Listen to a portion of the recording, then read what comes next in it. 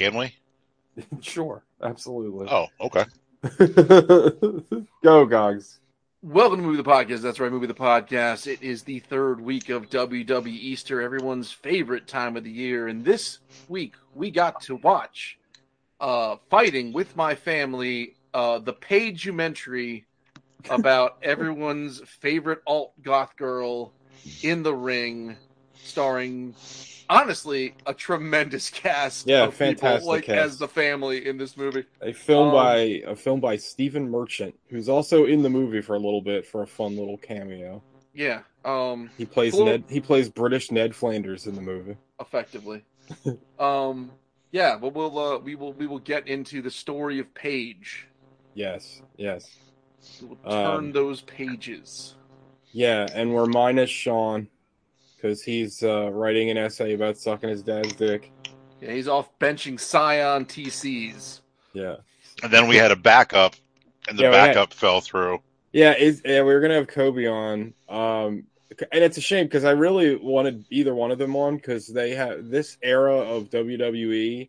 They know a little bit better than any of us because none of us were watching WWE at the time. So I kind of had a few questions about like the actual wrestling going on and how accurate it was to this movie. Because I did some research on that. Oh, okay, great. Well, I like that Zelina Vega was playing AJ. Yeah, that was fucking weird. Like, why didn't they just like call her? Like, I guess they were trying to say because I do know that is accurate. That part is. Yeah, but like just name her something else.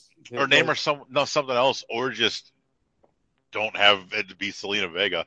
Like, have it just be some actress, like every other role they cast. Yeah, it was very distracting. I was like, wait a minute. Like, that's not... And I know, like, why. Their WWE's fucking weird. Like, once they cut ties with you, it's like, they're very fucking... They're not bringing you back for the movie where you got squashed. They're fucking weird. They're weird people. That Vince... I actually... I mean, we'll get into it a little bit later, but the part where... They bring Paige up to the main roster. I swear to God, I thought Vince was going to show up, and I was like, "Oh my God, this movie's going to be amazing." It's like, let me tell you, if you fuck this up, it's back to Wales with you. Oh my God, I was so hoping it was Vince, but it was just The Rock. I'll put you on the first boat back to Germany. Also, in real life, there's no way that scene actually happened. Like the Rock was the Rock one scene. No, there's no way. Well, so here's the thing. Well, we'll get to there. Let's get into it. What did you all watch this week? Gogs. I watched 3 films. Oh my God. Yes. What happened? I don't know. Your kids depression. Did you just like feed your kids alcohol, or are they constantly asleep? Yeah, I watched 3 Time films. to take Daddy's night juice. Yeah, just here's a whole bottle of melatonin and half a bucket of chicken. I watched 2 things that I was familiar with. I rewatched Best in Show. Fred Willard is an absolute triumph in that movie. I don't know. In a movie full of really good performances, I honestly don't know if there's a better performance in that movie than Fred Willard. I don't know. Like, Eugene Levy's really good. I would say the only performance better than him is the other announcer. Oh yeah, who's gonna like just play him? Yeah. Because he just has to take everything. And I'm sure 99% of that was ad-libbed, where he's just saying whatever comes into his head. And that guy, the other announcer, he's in A Mighty Wind, too. He plays, what's-her-name's husband with the what do they call it? The dialysis company that he works for or something. Yeah. I just love, the back and forth between Fred Willard and another guy, and it gets me every time. I even know it's coming. There's the dropped line where Fred Willard makes some joke, and then the guy responds with, "Yes, I remember when you said that last year." Like, this poor guy has been through this so much. Every year he's got to deal with this. But like that movie is just wall to wall, just very funny. Just it's hilarious. But like Fred Willard, just the second he gets involved, it just cranks it up to a whole other level. I mean, I like everybody in that movie, but I also like Michael McKean and the guy we were just talking about in Licorice Pizza, whose name I can never remember. Not John Michael Higgins. Yeah, that's his name. His partner in that movie. Yeah, they're both hilarious in the. Oh, they're movie. amazing. They're so good. Yeah. He's like, they go to the hotel and he's like, hammering nails into the wall so he can hang his like Japanese tapestries. Yeah, he's got like all doesn't he have like kimonos? No, they're like, how many? They're like 7. You pack 7 kimonos. We'll be here for 48 hours. It's just and then I forget what the gentleman's name is. He's also tremendous in his brief scene. Larry, is it Larry? It's not Larry Miller. Is it Larry I was Miller? just thinking about the scene. It is Larry Miller with the dinner with and he keeps talking about how he fucked Eugene Levy's wife, Catherine O'Hara. Yeah, like it's so fucking awkward. It's so. I love when. What if I would compliment your wife's nice breasts? Oh, and the wife is just like, thank you. Thank you. What if I was to just say something about your wife's full, luscious breasts? Eugene Levy is so good. Like, my favorite Eugene Levy performance at any of those movies is in Oh Mighty Wind. Like, I fucking love him as that weird, like, autistic, like, singer-songwriter. Folk singer, yeah. He's I need to watch A Mighty Wind again. That and so For Your Consideration. I feel like I've seen... Best in Show probably as many times as I've seen all those other movies combined. Because Best in Show is just so goddamn good. Oh, it's great. I think it's probably the most accessible of all of them. For Your Consideration ends on such a dark note compared to like the rest of those movies. Like, that movie is kind of sad in a weird way. A Mighty Wind's really joyous. Oh, I love A Mighty Wind. And everyone loves Spinal Tap, right? I think A Mighty Wind might be the best one. Just because, but I'm also like, I think the music's really good in it. Like, I don't know. I really like, Mighty Wind's a lot of fun because you get to see Spinal Tap be a different band. Yeah. And I don't know. I love Christopher Guest. Like, I think that guy's a genius. And all the people that are in all of his movies are all great. Yeah, they're like they're even like the like guys that play like little bit parts, like the guy who played Enid's dad, who shows up in all of his movies, but he's always got like a smaller role. That guy's like, he was like George Costanza's fiance's dad. Yes, yeah. That guy's really good. I don't know his name either, but like he's in all the Christopher Guest movies. Like in the Mighty Wind, he plays like the guy that's trying to put it all together, like after the dad dies or whatever, but. Yeah, love Christopher Guest. Big ups to Christopher Guest. Wonderful. I love that. Isn't he married to your Jamie Lee Curtis? Jamie Lee Curtis, yeah. Oh, yeah. No, he's just living my dream. Yeah. So, and he's a huge supporter of breaking down the British like lord system because he's like a 5th generation British lord or something. I was gonna say yeah, I've heard that. And he's like a big proponent of abolishing that system. Yeah, God bless him. He rocks. He's really cool. Yeah. The other film I watched was Roddy Piper's equivalent answer to Best in Show, Hell Comes to Frogtown. Oh, hell yeah. Just, we were talking about it last week. Just a classic banger. Yeah, I don't know. It's a fun movie to revisit. It's just so... The movie rocks. It's the closest thing to a trauma movie that's not a trauma movie. Yeah. We also, in that movie, and then in... A Boy and His Dog, like the trope of like most breeding stock man or whatever, like breeding stock man. Yeah, it's just I don't know. There's something so just earnest about Roddy Piper's performance in that movie. I don't know. I just love it. It's fun to watch. And then the third one, and this might come as a shock to probably TJ, maybe Alec. Call Me by Your Name. Shocked that you watched it.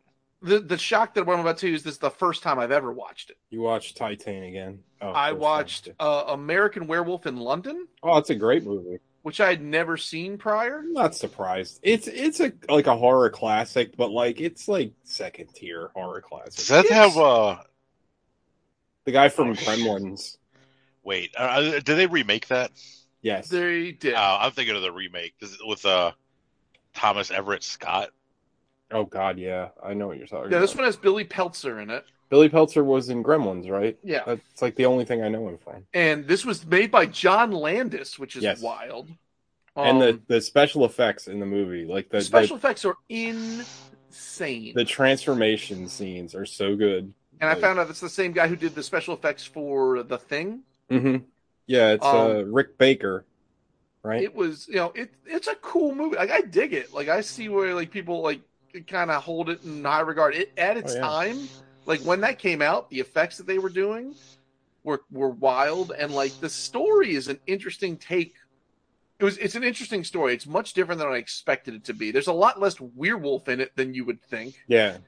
And then it sparked a conversation. What is the best werewolf movie? Because I can't really. Werewolves are like a big part of our like monster movie history, but I can't think of a stellar werewolf. I can't name one. There's off the top of my head. There's not a lot of good ones. I like any.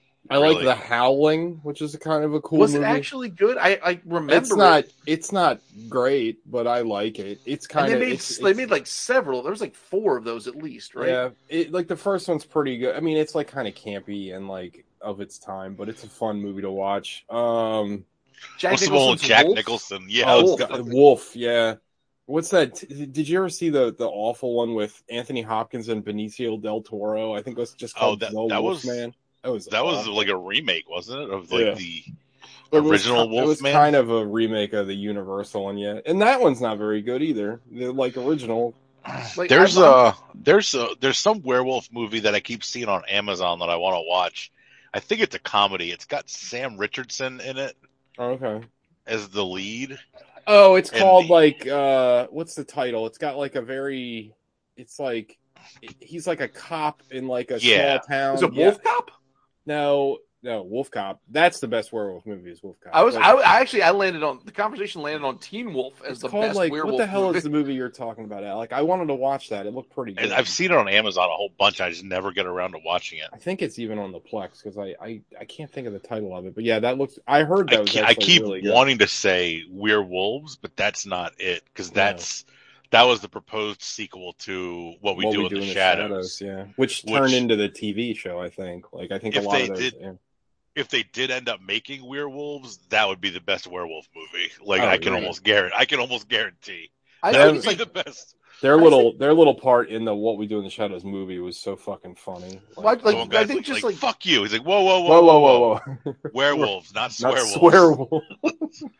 As evidenced by this conversation, right? I think it's kind of wild that werewolves as a thing have had so much longevity in our culture, but without having a really good film to tie it up to. I mean, people like those. What was the movies with Kate Beckinsale? Underworld, but that's a vampire movie. Yeah, there are werewolves in them, but they fight werewolves though. That's like the whole Lycans. Yeah. I don't know, but it's a cooler concept than I guess then it's easy to execute. Yeah. But I love Wolf Cop though. Wolf Cop's great. I've never seen Wolf Cop. I'll have to give that. Oh my god, you've never seen Wolf Cop? It is not that good. Oh, it's awesome. It's so good when he's peeing and come on, that movie's awesome. I watched those are the movies I watched. I rewatched most of Frisky Dingo, hence my background, and I also watched the first episode of Moon Knight, and I am very here for this. This looks really Oscar Isaac. Is he British? No. Wow. He's just got a great working British accent. I'm pretty sure he's American. I'm not. I'm just so far. I'm one episode deep, and I'm like, I like this. This I'm going to stick around with. Oscar Isaac's top 5 actors right now, probably. He's probably one of the best character. He's one of the best modern character actors we have. Oh, I agree with that. I feel like if he had another one more big studio movie that was super popular, everybody would consider him as one of the best. Mm-hmm. But so far he's the only big movies he's had was the Star Wars ones, which are very divisive. Yeah, but he's great. He's great in all 3 of those. Have you seen Poe? Is incredible. I wish they'd have done something with him. Did you ever see Ex Machina, Alec? I have not. He's very good in that. He's wonderful in the part. Movie. He's not in Dune that much, but when he's in Dune, he's stealing the scenes. I've seen him. I've seen him in that with that fucking beard. Yeah, he's great. Have either one of you seen Inside Llewellyn Davis, the Coen Brothers movie? That's very good. No.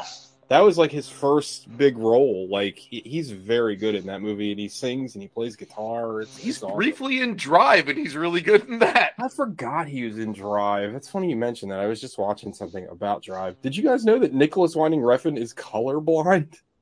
That kind of makes sense. Does it? I think that's insane for how so there was a kid we went to high school with who was colorblind.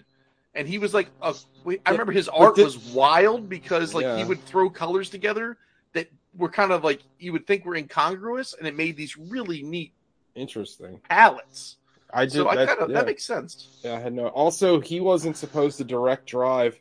So Drive was originally supposed to be Neil Marshall directing with Hugh Jackman as the Ryan Gosling character. What? That fell through. They hired Ryan Gosling, and they didn't have a director. And Ryan Gosling wanted to work with Nicholas Winding Refn because he saw all the Pusher movies, and he's the one that brought him on the project and convinced him to do the movie, which I think is kind of. I want to see Neil Marshall's Drive. That'd be fucking a splatter fest. Also, like, it's kind of interesting, like, that kind of, you know how Baby Goose is, like, he has, like, 3 lines of dialogue in that whole movie? Yeah. Mostly that was done because they had to shoot the movie in, like, 12 days. So, most of the scenes are improvised in that movie. And a lot of his like stoicness was basically that like they weren't happy with the script, so they just chopped it to bits and they kind of made what they did. Just like we're like, let's just go with it. It's kind of interesting to me. Shout out to Cranston and Albert Brooks in Drive, both amazing performances. Even that's all I watched. What's his name? Monster Face is really good in that too. Mickey Rourke. No, other Monster Ron Perlman. Ron Perlman, yeah. Yeah, he's shout out to Beauty and the Beast. Anybody remember that show? Hell yeah! Oh my god! I used to watch it on Maryland Public Television. My grandmother fucking loved That's that exactly show. how I watched it too. Oh with my grandmother. God, she loved I feel that like show. it was on like it was like Saturday nights. Yup. You'd have Golden Girls and Empty Nest, and then after that was like the PG-13 Beauty and the Beast show. Every time I spent the night at Nana's house, that's what we watched. It was so funny. Yeah, she fucking loved that show. Well, anyway, that's all I watched. Yeah. TJ. I watched one thing, and I watched it today. I really wanted to watch. I have a couple of movies on my list to watch, but I just was busy this weekend. Went to the Orioles game with Alec and Stacy. That was great. Which they won after we left. Yeah, they won after we left. Nobody could score a run for 13 innings or whatever. Even they technically couldn't score it because they had a walk-in, walk-off, which I joked to you was going to happen before we left. I've never heard of a walk-in, walk-off. But I mean, they had a bases loaded. The bases loaded, but they walked. I'm shocked they walked him.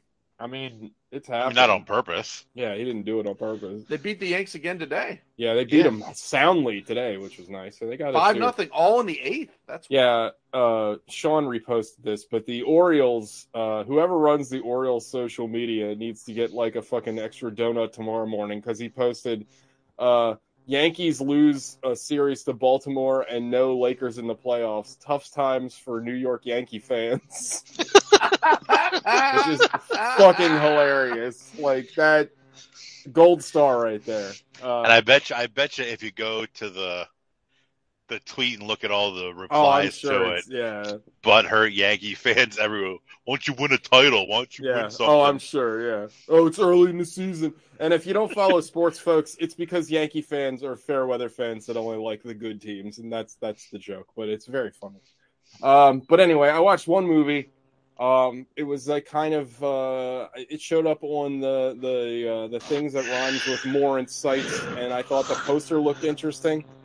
So I downloaded the movie. It's called Barbarians. It's a god-awful piece of shit. Nobody ever needs to watch it. The basic premise of this movie is they have the most unlikable characters you can ever imagine argue with each other for an hour, and then the last half hour of the movie is a home invasion movie. But I don't care because they're so unlikable. I'm hoping that they all die. It's fucking awful. No one in the movie acts like a normal person. Like I don't understand. Like whoever wrote this movie, I don't think they've been around like people. Like I think they were probably homeschooled till they were like 36 years old. Because like the characters, like I'll give you an example. So the guy, I don't know his real name, but he played Ramsay Bolton in Game of Thrones, and he's been in a bunch of stuff. It's like Yon. Yeah, I know Rion or something. I mean, I like that guy. He was in that Motley Crue movie that I thought was pretty funny. I gotta check that out. It's not great, but it's a fun watch. Like it's kind of a train wreck, but honestly, it was pretty entertaining. Does he play Nikki Six? Yeah. No, he plays Mick Mars. Or no, he plays Mick Mars. Nikki Six is played by some guy I've never seen Sebastian before. Stan, right? No, Plays Tommy That's Lee. Tommy in Lee that and Pamela in the Tommy show. show. Excuse which me. is supposed to be good. You know, hey, The first few episodes are good, and then we just kind of fell off with it. It just, I don't know. do you remember that Patton Oswalt movie, The Fan, that was like Yeah. kind of dark? So that's Yeah. that's written by the same guy that wrote Pam and Tommy. Oh, right on. And he I also like that fan movie was good. I liked it. He also wrote that Tanya Harding movie that came out that came out a couple years ago. That was That was Oscar winner. yeah, I like that movie. I thought it was good. I never saw it. I heard it was very good. It's good. Anyway, I'm getting off topic. So Ramsey Bolton is in the movie. And so there's this scene where he's jogging, right? And he on his jog, he sees this like fox that got caught up in like a fucking barbed wire fence. And it's like gross because it's like dying and anyway. So like he basically like attempts to take the barbed wire out. The thing freaks out, so then he freaks out and just runs away. But then like he goes back home and that same fox is just bleeding on his kitchen floor. And like everyone just kind of reacts to it like no person I've ever seen react to anything. Like his wife is like, "What the fuck is that?" And then he literally goes like, "Shoo, get out of here." The thing is like dead and bleeding on the floor. Like I was like, "Oh god, this is like 10 minutes into the movie." I'm like, "Oh, so this is what we're in for, huh?" It's really bad. It's like weird. Like the movie is trying to make a statement about like fucking like gentrification because one of the main characters is like this like I don't know, this kind of millionaire type who's buying up this like indigenous land or something, but like the main plot is Ramsey Bolton and his wife and the dickhead millionaire and his wife like I don't know, they have a dinner and they like argue and you find out Ramsey Bolton banged his wife and like it's fucking terrible. And again, like they argue for literally an hour and then the home invasion happens and then that's the movie.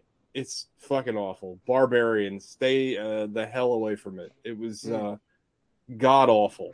Like wasted. I wish I could have that hour and a half of my life back. It was very bad. Alec. I watched Four Things. Four Things? Let's get to it. Nice. Yeah. So one thing I know nobody's seen because it's just in theaters right now. It's the new Sandra Bullock Sea Tate's vehicle, The Lost City. I've heard. I saw the trailer for things that. about this. It's pretty good. It was fun. Like we're talking about it when we're done. Like there's nothing like special about the story or anything. Like there's some artifact. So It's Sandra, like an Sandra adventure Bullock, movie, right? Yeah, Sandra Bullock writes romance novels. Okay. Wait, is it Romancing the Stone? I mean, kind of, I guess, maybe. Okay. But she writes romance novels. He and she, but with her husband who died, they also used to like actually like go around the world and look for like archaeological sites and stuff. Like they were, Right.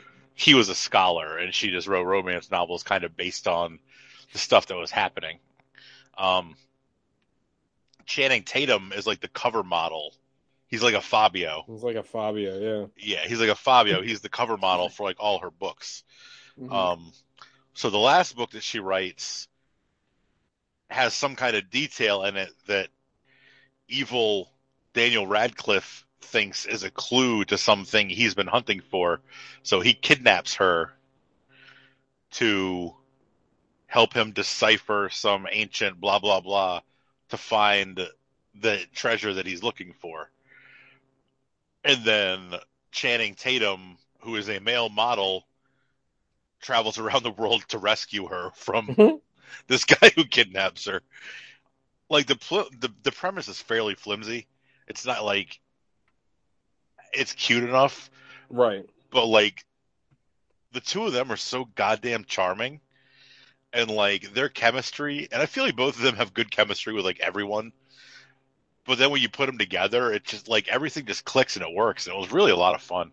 I was surprised how much I actually liked it. It looked like just like a throwaway. Yeah, the trailer didn't do it any favors. Like the trailer Yeah. looked kind of bland. It just looked like a throwaway. Like they couldn't figure out like they made it and then they're like, well, what do we do with this? Like, I don't know. Let's do it. Let's dump it in April right before the summer movie season and kind of see what happens. But it's a lot of fun. Like Channing Tatum's hilarious. Sandra Bullock, like she's great. Like she's so charming in everything she's in. She's really funny. The two of them work really well together. And Daniel Radcliffe is like the evil, like overarching British guy is so good. It's insane. Like when you think of him as like 9-year-old Harry Potter and to what he's doing now with his career, like between fucking horses and whatever that show was, and now he's just trying to become like a megalomaniac in his movies and stuff, and he's doing weird stuff like Swiss Army Man. Yeah, like, I like. Did you that see movie. Swiss Army Man, Alec? I never finished it. I watched like the first like 3/4 of it, and then something happened, and I didn't finish it, and I just never went back to it. I liked what I saw though. I liked it. Yeah. I loved it. I thought it was really good. It's a very interesting, it's a fucking wacky ass premise. You know, it's super dumb. But him and Paul Dano. Paul Dano, excuse me. But yeah, The Lost City is good. It's Okay. fun. I would recommend it. Watched a movie I know me and Sean have referenced a lot. I don't know if you guys have seen it or seen it many times. The Replacements. Oh yeah, That movie's The tremendous. football movie? Johnny Falco. That was his name. Shane Falco. Shane Falco. I love that movie. That movie's a lot of fun. It's got That movie's tremendous. Gene Hackman in it. Yeah, Gene Hackman. Yeah, Jimmy McGinty, the coach. Are they the Washington? They're the Washington Sentinels, Sentinels. which is This so the Redskins should have been. It's a Yeah. better name than what they stuck to. Yeah. I wonder if, actually, now that I think, I wonder if there was some kind of legal thing where they couldn't, because I know they had a bunch of names they were picking from, but I wonder if like the Sentinels might have been excluded because of the movie rights or something. Maybe. But that should have that would have been the best name for them. That's what they should have picked. Well, But that movie is loosely based off the '87 season, right, where the Washington went to the Super Bowl. Yeah. Where they struck, which I didn't know they striked. It's hard. Struck doesn't sound right. Yeah. They went on strike midway through the season, and then resolved it midway through the season. So they started and ended the season with regular players, but had a stretch in the middle with replacement players, which I didn't know that. I started reading a little bit about the actual thing, and I read that the Washington football team didn't give any credit to the replacement players until just a couple of years ago. They gave them all rings and stuff. Yeah, which is for that season. Typical. They wouldn't have classy Washington action. Like they wouldn't have made the playoffs if those replacement players hadn't won like 3 out of 4 games or something like that. For them, they made the playoffs and won the Super Bowl. But that movie's so much fun. Like it's a fucking blast. Everybody's so good in it. Faison Love is the fucking like offensive lineman with his gun. Is so good. Orlando Jones, like what happened to that guy? He used to be so funny. He used to be in everything too. He used to be in everything, and he was really funny. Like I just don't understand what. Like I don't know. Maybe just people didn't. I don't know.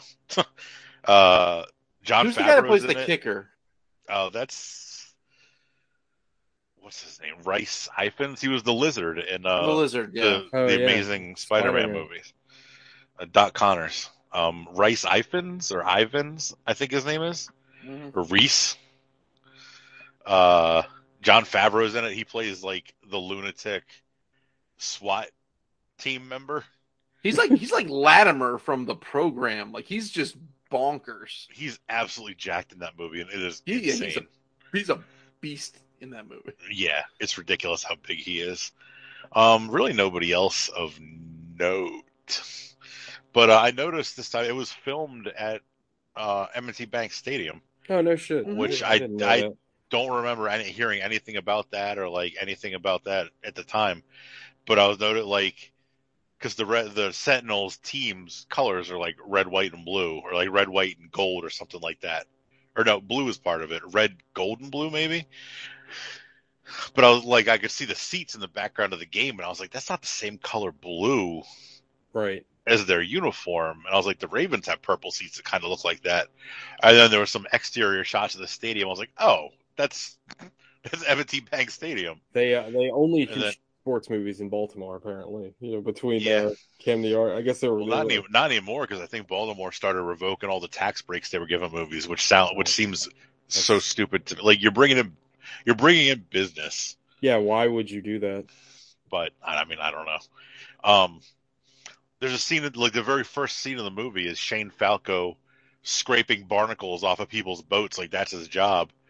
And when he like gets out and gets like onto like the dock, it's like the docks like at the Canton waterfront, because I could see some of the buildings shit, there, and I was yeah. like, that looks very familiar. It's like, oh yeah, that's definitely in Baltimore. I looked it up, and like, yeah, it's all in Baltimore. That Some of reminds me of the football, some of like the close-up football scenes they shot at some field down in like Glen Burnie. Oh, no shit. That reminds me of the fucking, what was it, Live Free or Die Hard, where they're like Washington, D.C., and I'm like, that's Monument Street. Like, I know exactly. Yeah, that's right. definitely not right. Or that, but then also they were like, this is the Baltimore Beltway. I'm like, what part of the Beltway is that? yeah. I've been around this Beltway hundreds of times. Yeah. Never seen that. Also that movie, hilariously, they got from like basically my house to Virginia in like 25 minutes, give or take. It was just like, these places are not close. No.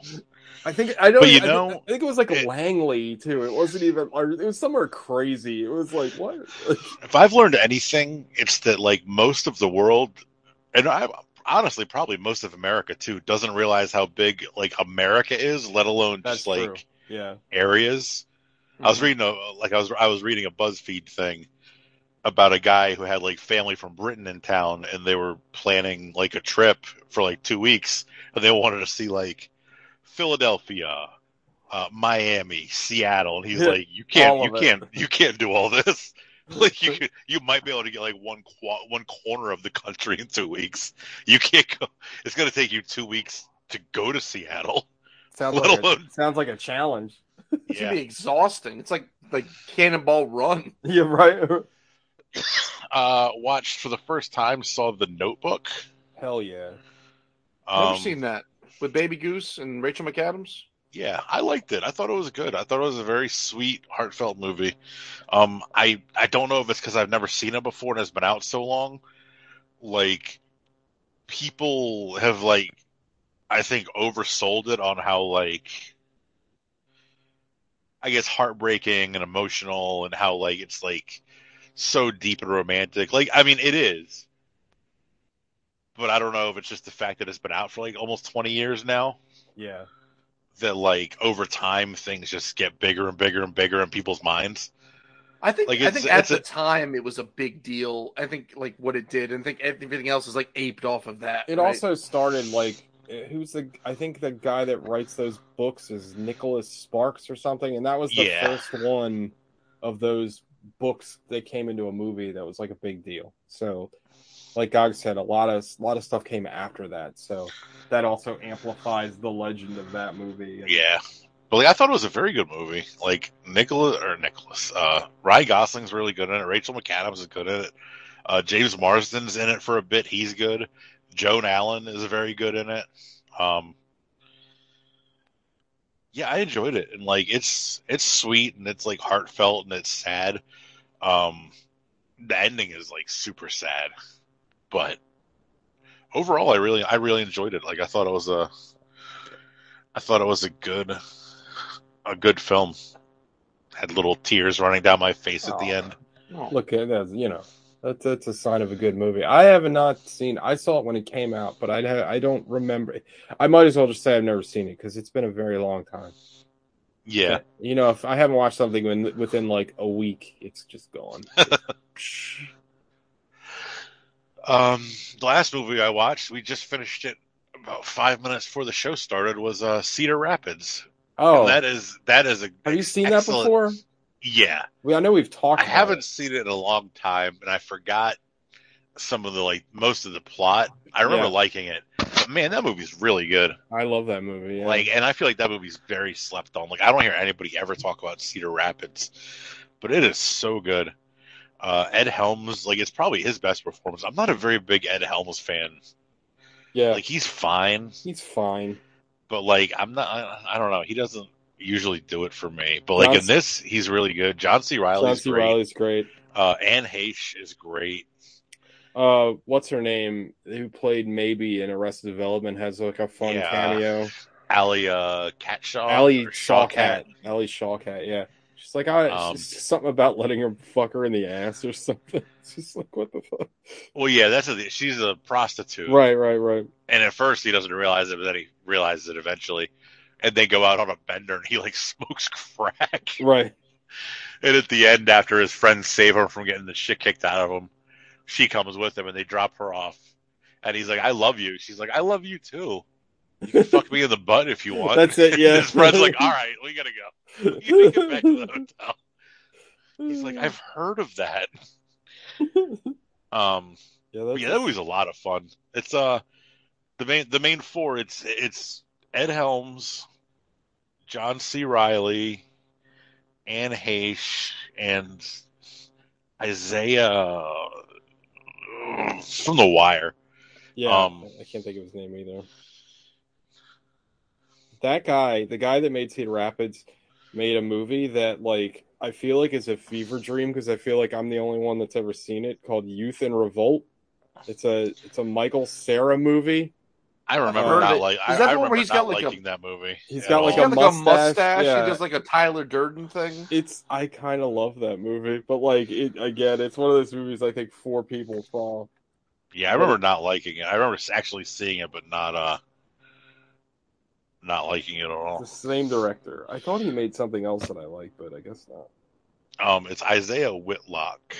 Oh, okay. Jr. is the guy from The Wire that's in it. But there's a whole bunch of Wire quotes that he says. Right, yeah. From The Wire, but apparently they were in the script already and they just happened to get him and they were fuck it. You're gonna be reading all these Wire quotes. That's hilarious. Yeah, whatever. But yeah, I enjoyed it. People should, if you haven't seen Cedar Rapids, which I would imagine is most people, you should check it out. Yeah, because it's a pretty small movie, and now it's old and small. So you know what I mean? Yeah, and it's an hour and 26 minutes. Which is... I've never seen it. I'll check it out. You should. It's on. We watched it on Prime. I feel like you would love it. I'll give it a look. It's great. It's really good. Stephen Root's in it, in a small part. Yeah. Red Foreman is in it. It's really fun. It's really good. I did not watch the most recent episode of Moon Knight. I might watch that in the morning because I got to watch that and catch up on that shit. I still need to watch it, all of it. I haven't watched any of it. That's how the news goes. All right. That's the way the news goes. Somersault jump. All right. What happened in our feature presentation, Fighting with My Family, Gogs? You are introduced to the Knight family at a very young age. You get to meet a young Soraya Knight. Yeah, I believe and her brother. Oh shoot, not Nick. Is it Nick? Zach. Zach. The Zach attack.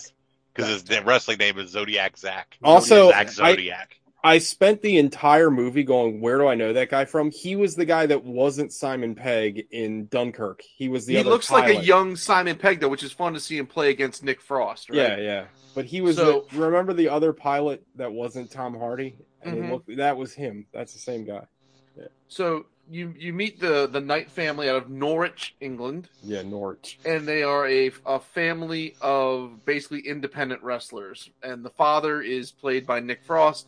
And the mother is played by, God damn it, I can never remember. Lena Henley. Lena Henley, thank you. Also, her in that trashy haircut, doing goodness. all kinds of things for me.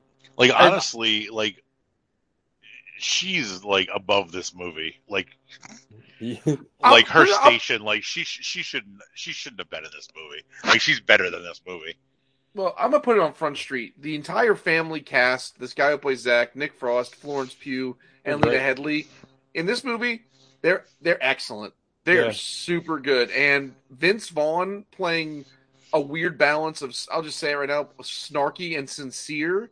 He's really good in it. Yeah, In like a dramatic role. This movie reminded me. I'm like, oh yeah, Vince Vaughn was really good. What happened to him? He's like not Yeah. in stuff anymore. But he was good. Yeah, he's made some weird choices.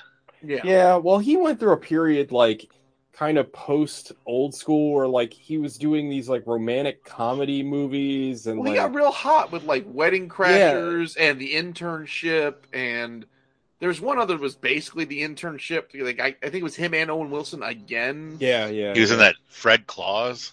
Yeah. He was in True Detective season 2, which is like one of the worst things ever made. It's fucking awful. There's the one about all the like all the people going on vacation to fix their marriages. He was in like a string of like kind of. Oh yeah, he is in that movie. That's right. I forgot about that fucking movie. But That like movie, after, the only like, thing he funny had, about like, that movie is the Hank Azaria scene. Like he had Dodgeball and Old School and Wedding Crashers like back to back to back. I think he got Dane cooked. Frankly, I think he just kind of got too hot too fast. Well, the thing is too, like he didn't break on the scene as a comedic actor. He was like a serious actor, and then like in like Clay Pigeons and shit. And like Jurassic Park 2, do you remember him in that? Yeah. He was a cat. Yeah, like you weren't getting snarky Vince Vaughn. And he was good in I mean, he was in Swingers and he's in Maid. Both of those. Love movies. him in Swingers, and Maid's really good too. I never saw Maid. I need to see Maid. That's crazy. You need to see Maid. But anyway, so you're introduced to the Knight family, and they work out of Norwich, England, and they love wrestling is their whole bit. Yeah, and they put on this start small up with promotion a wrestling match. All the wrestling in this movie is done really well. Like, I'll put that out. So it starts with Paige getting recruited for a children's wrestling match to entertain the people at Norwich, England. And she's taking bumps from her brother, who's dressed up like a lady, so it doesn't seem like it's a kid fighting like a a boy Power girl. Ranger. Yeah, like he's dressed up like the Pink Ranger. Yeah. And the good people of Norwich are very into it.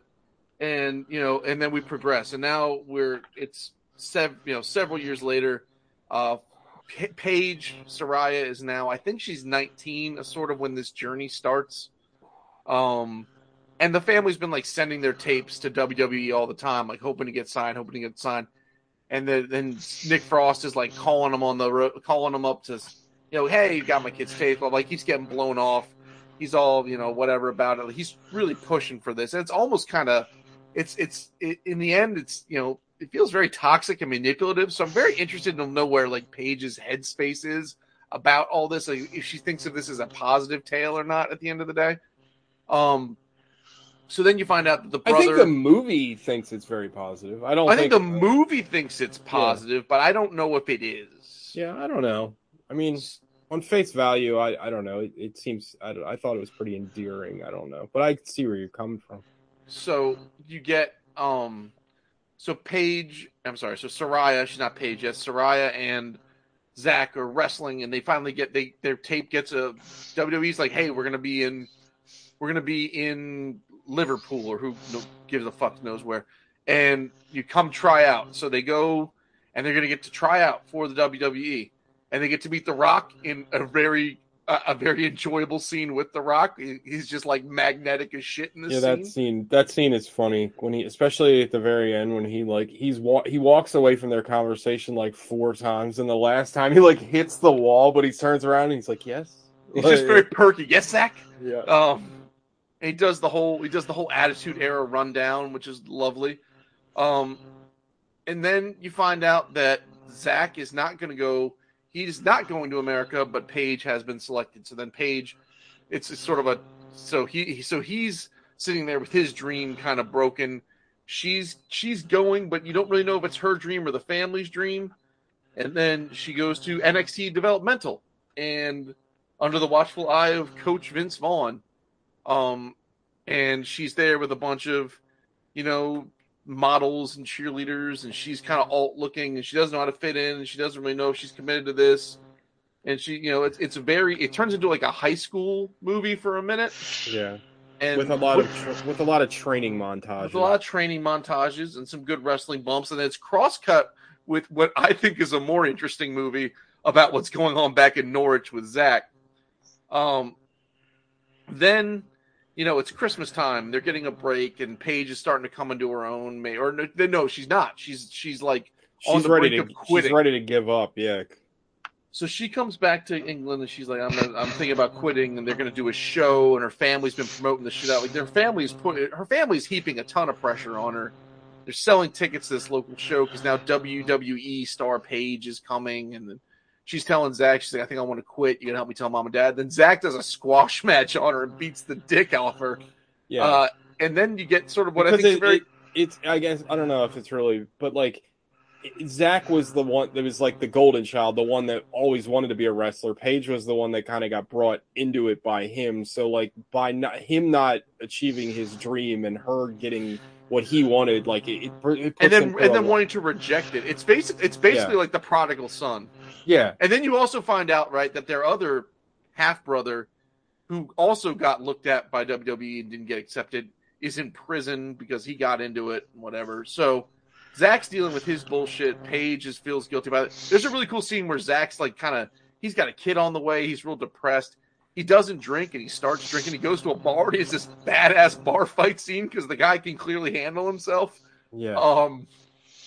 So then, Paige is sort of like, all right, I'm reinvigorated. I'm going to do this. She makes friends with the popular girls. She gets, their things are going good. They get invited to WrestleMania.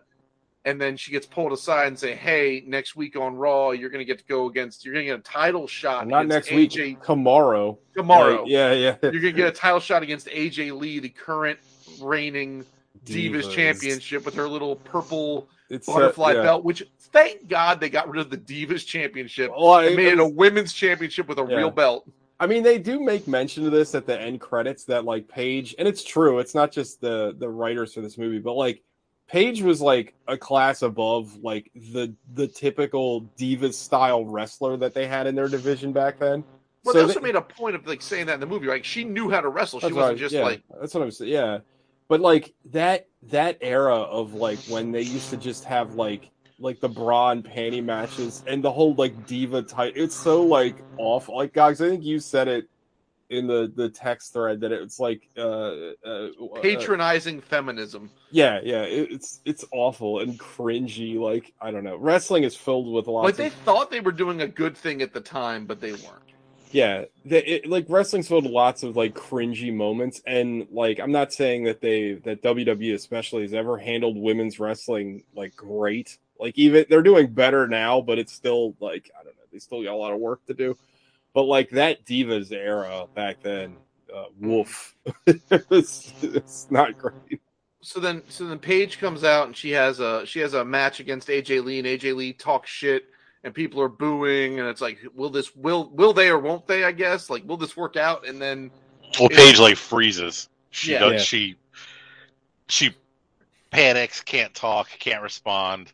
So AJ Lee carries her basically into the match, and then she kind of wakes up after. According to the movie, AJ Lee just like slaps the shit out of her to wake her up. So I don't know if that's accurate. That is true. I never saw that match.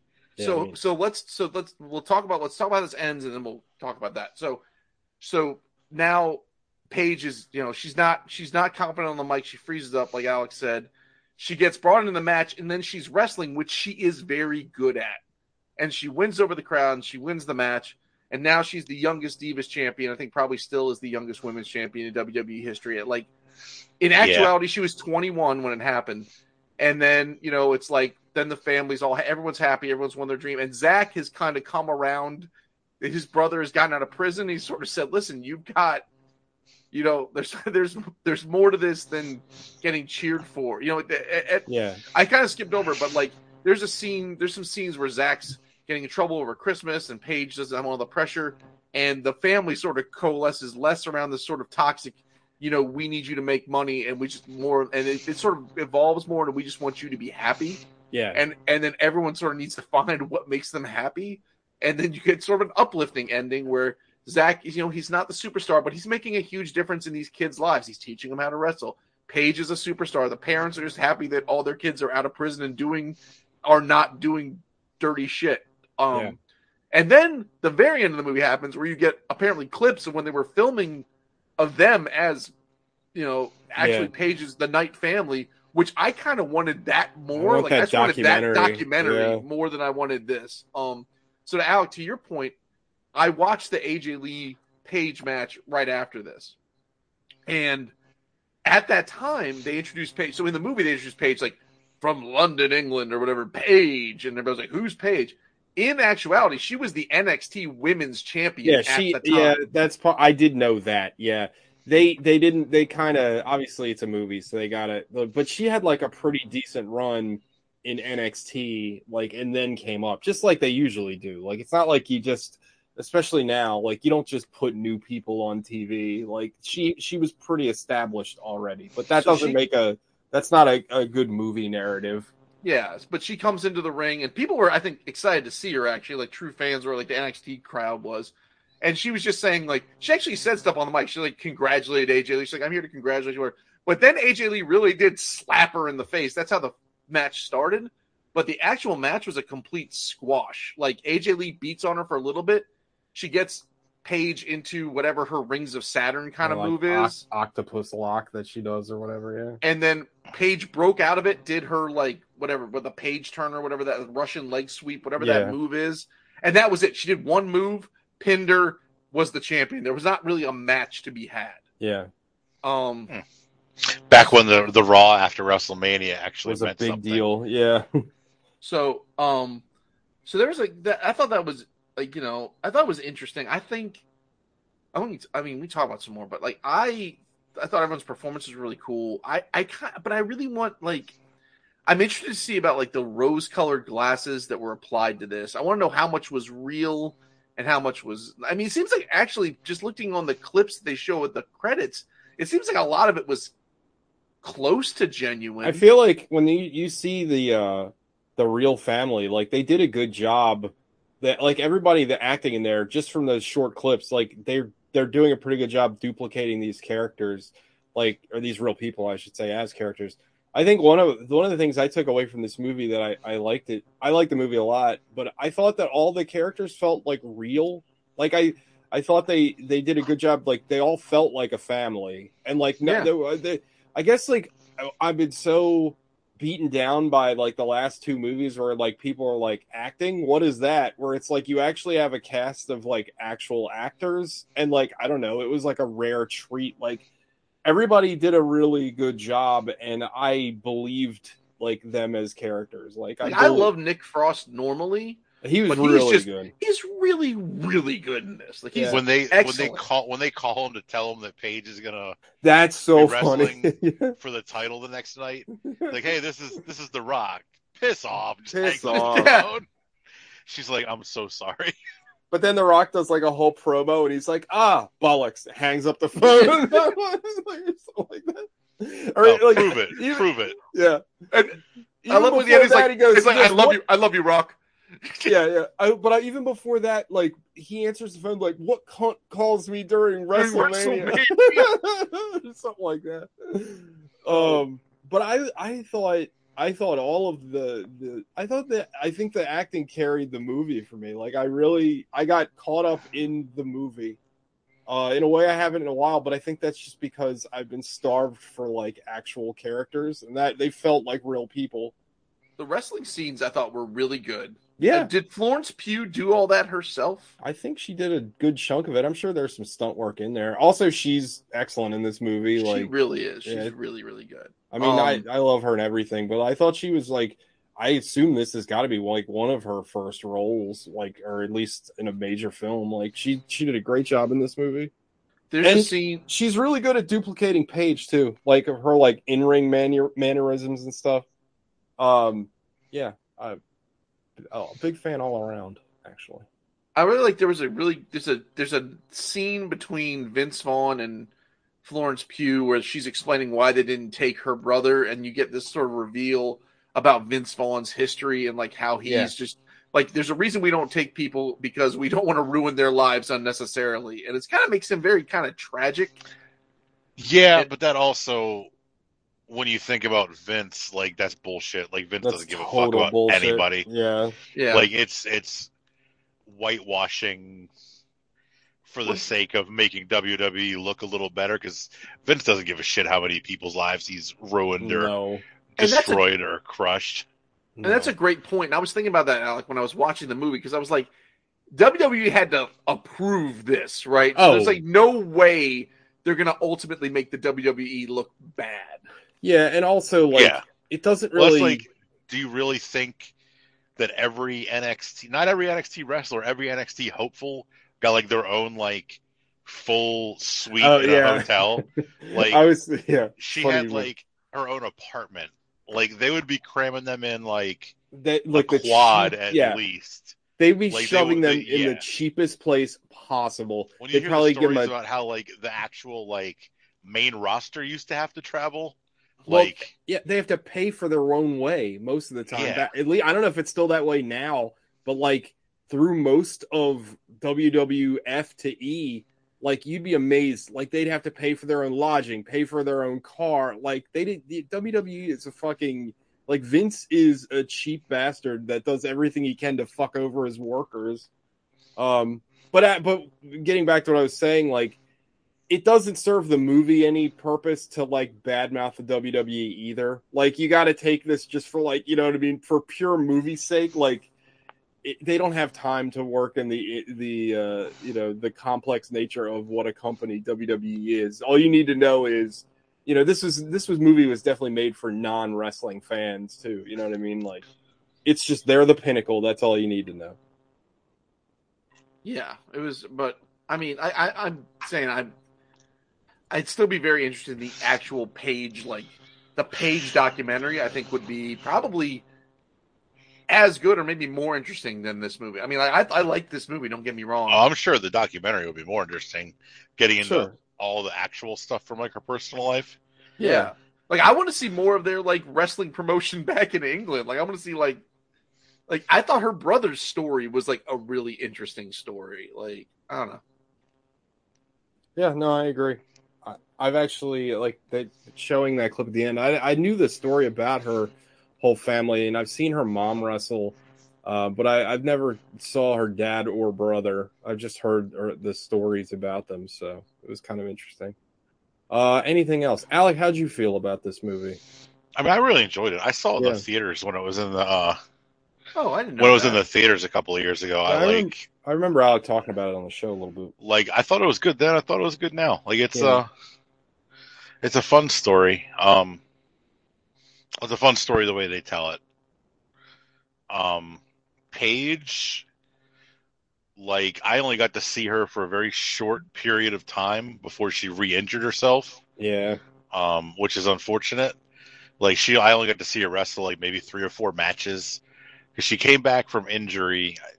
I don't know exactly what it was. I thought it was the same thing like Edge and Stone Cold had. I think it is. But Edge is wrestling again now, so I don't know. But she had some kind of neck thing, and she was out for a long time, and then it was like a huge surprise comeback a couple of years ago. And the few matches I got to see her wrestle, like, she's light years. Like, she's like, really, I know a lot of people say like Charlotte Flair is like the pinnacle for like women's wrestling. Like, she's trash compared. Like, Paige is, like, she's really outstanding.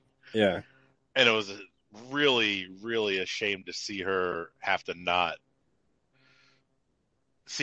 be able to wrestle again. And they brought her back as like the general manager for a while. Yeah, found some other stuff for her to do, but it's just not. It's not the same as wrestling. No. Do you think she was cut short because of like basically being raised on like an independent promotion and putting like a lot of extra bumps and years on her body? Probably. Maybe. Like, I don't know. But I mean, who knows? Like a lot of people. I mean, people that are raised in this kind of situation, like they all do. Like they all start. I mean, fucking Rey Mysterio Jr. started wrestling when he was like 12 years old. Like, you know what I mean? Like they start. Like, that's just if you're in like the wrestling like lineage, that's just like that's just what happens. So I think with a lot of wrestling injuries, it's just like sports injuries. I think. Well, I mean, wrestling is a sport, right? Like, right. I think it's just bad luck sometimes. You know what I mean? Like, you know, you can be Bo Jackson and fucking fuck yourself up after one injury and never play again, or, you know, you can weather injuries and have a long career. It's just bad luck, I think. I mean, I do like that Nick when Frost when Paige got hurt, I'm sorry, guys. When Paige got hurt the second time, it was on a routine bump. It was like a backdrop that she just took wrong. Like, and it's, you know what I mean? It's not anybody's fault. It just happened. You know what I mean? Like, it's a tough business. It sucks. Yeah, well, it wasn't like what's her name that kept injuring everybody? Oh, Nia Jax. Yeah. It wasn't like she was wrestling her. Funny enough, she comes from a wrestling family too. You'd never know watching her fucking matches. But yeah. Anyway, sorry guys. What were you saying? Well, I like that. Like Nick Frost's character, like brings that up about it being fake. He's like, you know, if it's fake, then how come I broke all my bones in this arm? You know, this, that, and the other. Like I like the, you know, like that they addressed that in the film. Yeah, it's not fake. It's scripted. It's scripted. It's fixed. I enjoyed that scene. So the brother, Paige's brother, has a fiance. Did they say fiance? It was a girlfriend. Girlfriend he impregnated. Girlfriend that he knocked up, but she's from like a more like regular family. She is. They're very proper. She is very posh. Yeah. And they have a family dinner to meet the wrestling family, and they're like barbarian goblins. Like, and they do this joke. It's a running joke in the movie, but like they'll say something like really fucked up. They'll be like, "Oh, what's wrong with his like testicle?" Or no, he's like, "What's wrong with this guy's balls?" And they're like, "Dad," and he's like, "Oh, sorry, his testicles." Like they say it. They still say it. It's just like they try to say it like the technical proper way. No, isn't it? He said something like. He got ringed up on his bollocks. It's like, Dad. Yeah. Oh, I'm sorry. Balls. Yeah. It's a ball bag. Ball bag. Yeah. I thought those scenes were really funny. Like, to Gogs's point, I kind of almost could have just a movie about them just being them. You could take out the Paige wrestling angle. Like, I just like those characters a lot. Like, I don't know. I kind of wanted to be them on screen more just because I enjoyed those little, I don't know, those little slice of life scenes. Like, I thought they were funny. And also, like, I think in a movie like this, I think this is where Stephen Merchant's kind of touch comes in. Those scenes in a lot of other movies would have been played like super over the top, and like Nick Frost would be like farting and shit, and like it felt, you know what I mean? Like they're inappropriate, but like they're like kind of like it's grounded. They're inappropriate. Like they're not being like cartoon characters. They're being like but they're kind of dumb. It's exactly how, or not exactly how, but close to how in real life. Yeah, something like that. Like, obviously, if you have your son's posh girlfriend's family over, you're not going to be like farting and stuff in front of them and like ripping belches, but you still might say stuff that is not. Yeah, that doesn't work. Yeah. Well, I mean, like, we've all seen the movie that, you know, that where it's just like, oh, sorry, oh man, with, like no shirt on or scratching their balls or right. Yeah, I did like. There's a line, you said the no shirt thing. There's a line that cracks me up before the dinner, and the brother is like, "Dad, can you at least put on a shirt?" Because he's like got like a cutoff on, and he's like, "A shirt? What kind of posh bastard?" Yeah. Oh, I don't know. Anything else before we get into Five Knuckle Shuffle? It's a shame Sean wasn't on. I'd love to know his thoughts on this movie. Yeah, poor Sean. Yeah. Well, you know, sucking his dad's dick is important work. Writing about sucking his dad's dick. Right. Well, he's got to do research too, you know. Well, he's the knowledge expert. Like, how much research does he need to do? He's the preeminent East Coast scholar on sucking his own dad's dick. All right, Five Knuckle Shuffle time. Can't require that much time in the lab. He's filling out his grant paperwork. Oh yeah, you don't want student loans. You want grants. You don't get to pay grants back. Get that Pell Grant for sucking dick. Oh, we did get a little John Cena in this movie, which is a pleasant surprise. I was hoping he would be in the movie proper, but we get some WWE footage. Oh, also a shame that we didn't get more Paul White in this movie, because we love Paul White. That scene with Paul White, and a little bit of Sheamus. Sheamus, yeah. That Sheamus Paul White scene was a lot of fun. I did like that. Paul White's really funny. Like, I remember way back when I think it was The Rock was on SNL. and like Mick Foley and Paul that was like White. 20 years ago. That was like, but it was really funny. Yeah, it was. They were all singing.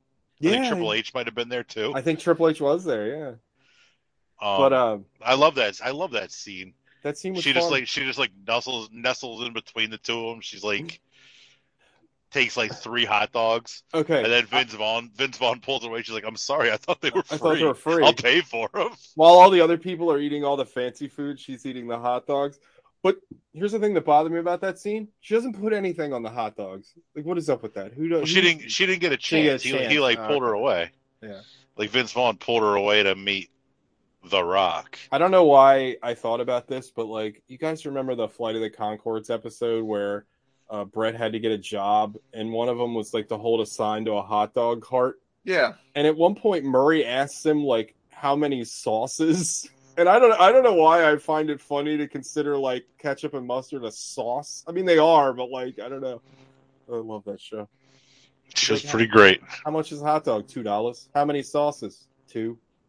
Probably should be 3 then. Anyway, you didn't have any gigs, so I had to get a job. Yeah, but you can't do the gigs if you got a job. Yeah, but you didn't have any gigs, that's why I got a job. Classic chicken and egg situation. Free condoms from the big condom. Oh my god, that show! Bring it back. That, you know what? Of all the things getting revived, bring back Flight of the Conchords. I would love. They don't want to. I know. They got burned out trying to write too many songs. I can't imagine it was easy. And all those songs are really good, by the way. Like, yeah, I love those guys. Those songs are great. Well, like, you know what? If any show's gonna go away, I'm okay with it being that show where they were like, we're just too burned out. We can't keep making this quality of show. Yeah. With this quality of songs over such a period of time. There's just not enough topics. I just like the show so much. Yeah, I mean, the show's fantastic. It still holds up too. It's still very funny. Gogs, 5 Knuckle Shuffles. I'm gonna give this a 7. I liked it quite a bit. I thought the cast was excellent. I thought the story's good. Turns out I really like a sports story. I like an underdog tale. I guess who doesn't? I guess that's why they keep making them. But this is a good underdog tale, and it's well acted. It's well made. I think there's I guess the only shame of it is I like we said before. I think the real story, like an actual documentary would be, I think, more compelling, and I would really like to see that. And if those tapes, I mean, clearly those clips all exist. If those tapes exist somewhere in some sort of edited like form, like kind of like High on Crack Street, like the story about Mickey Ward's brother, like that, I want, like, give me more of that. But no, Nick Frost great in it, Lena Headey great in it, Florence Pugh's great in it, the guy who is not Simon Pegg is great in it. It's fun. It's a fun, and it's a tight movie. I think it's only like an hour and a half. It's perfect length. So yeah, it's a 7. It's a good film. It's the best thing we've watched this month so far. That's for damn sure. Easily. Suck it, Money Plane. Yeah. TJ. It's gonna be an 8 for me, dog. I really enjoyed this movie, and I sometimes have trouble getting into movies where it's just like, obviously I know how it ends, but like I really got caught up in the story, and I really liked all the characters. Again, I thought it was funny. I think it was like the kind of funny that I wish more movies shot for, where it just seems to be kind of naturally funny and not just like slapsticky and goofy and like overdone. But I really enjoyed it. I liked it a lot. I thought that they did a really good job of showing wrestling to people that don't understand wrestling. Like, I think you could follow this movie, and I think it was a good portrayal of pro wrestling. Which is not always handled very well. I mean, see fucking Ready to Rumble. There was a few little things, like little movie things, that I thought were kind of stupid. Like, there was several lines in the movie about how Paige was like ugly or mannish, which I'm like, yeah, I'm like, get out. I mean, in the confines of the film, Florence Pugh is not that at all, and neither is Paige in real life. Like, you're telling me that the horny incels at an NXT taping are going to be like, "What's this guy doing in the ring?" Yeah, like, where'd my boner go? Yeah, what the fuck? Like, I mean, I don't know. It's a movie. I get it. Like, I get what they're going for. Like, she looked different than the rest of the girls, but like, let's face it. Like, one of the reasons that she got signed is because she's hot. Like, I mean, I mean, I'm not stepping on anybody's toes by saying that, but like, it's the WWE. I mean, they definitely go for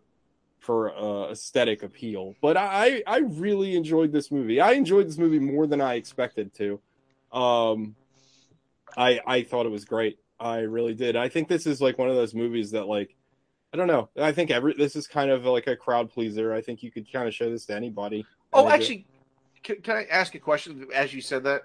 Yeah. Real quick. I want to get your guys' opinion on this. Sure. Would this movie, in 10 years, does this movie hold up?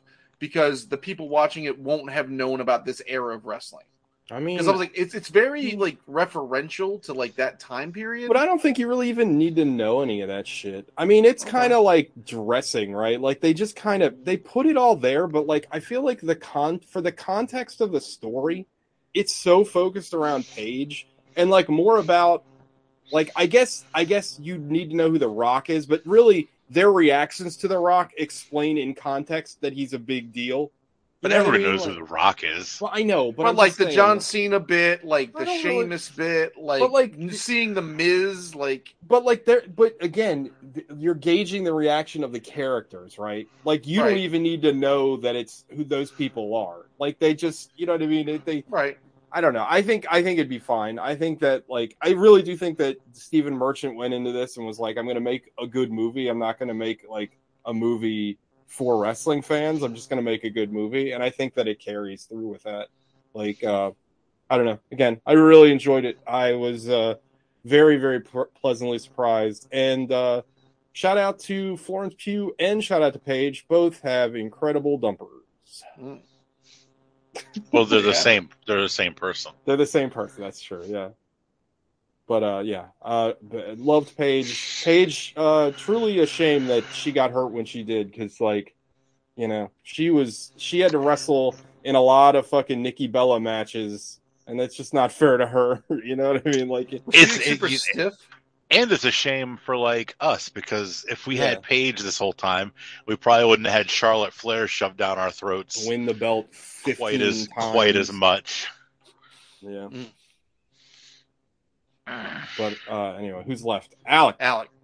I'm also going to give this an 8. It's a fun movie. There's probably a little bit of fat you could cut out of it, but it's nothing that's distracting or takes away from it. Yeah. The performances are all great. Like everybody said, the performances are all great. They could have, I feel like, if they needed to add something to it, it was more time with her in training with the other women, because you got a bunch of it. You get a bunch of it at first where she's clearly the expert. They don't know anything. And then they hate her, or not hate her. You think they hate her, but really they're just concerned about other things. And then she's ready to leave because she hates everything. And then she comes back and they make up like that. Like I would have liked to see more of an arc with that. Because then they show her like working with them and training them, and they do these like double suicide dives that Vince Vaughn keeps telling them, just take it out. You're not going to get it. Yeah. And it shows that she's taken them kind of under their wing and showing them the wrestling side, and they've kind of taken her under their wing to show her the like showmanship. Yeah. That she needs. I would have liked to have seen more of that, but I mean that's a small. Like I couldn't even name the other 3 women. Well, I was going to ask you guys that. Like, were they real? No, were those real NXT women that you guys knew of? No, I think they were based on some, but like I couldn't even tell you what their names were for the sake of the movie. because they gave him so little to do. Well, the whole time I was thinking that I was like, is Vince Vaughn supposed to be based off? I think his name was Paul D'Amata. You might remember him as WCW wrestler Hugh Morris. Oh, yeah. But Hugh Morris was Bill Goldberg's first victim. That's right. He get it, Gogs. His name was Hugh Morris, and he came out with a jumpsuit jester. with like question marks and God, written all over it. God damn it. Okay. Paul, I think his name was Paul D'Amata. But anyway, he was like the head trainer for WWE for years, and he basically got Me Too'd, and also like he abused like a ton of people. So I was like, oh, that's not good. No, it's terrible. But I was like, is that who Vince Vaughn is like supposed to be? Because he is in that role. Like, it's kind of interesting. But then his nickname was Sex Tape because famous. Well, then again, like the Vince Vaughn, like, and this is me coming in knowing too much about wrestling, but like the Vince Vaughn character. Go ahead, Alex. Sorry. I didn't like. It's very weird in a Page movie that they would have nicknamed him Sex Tape.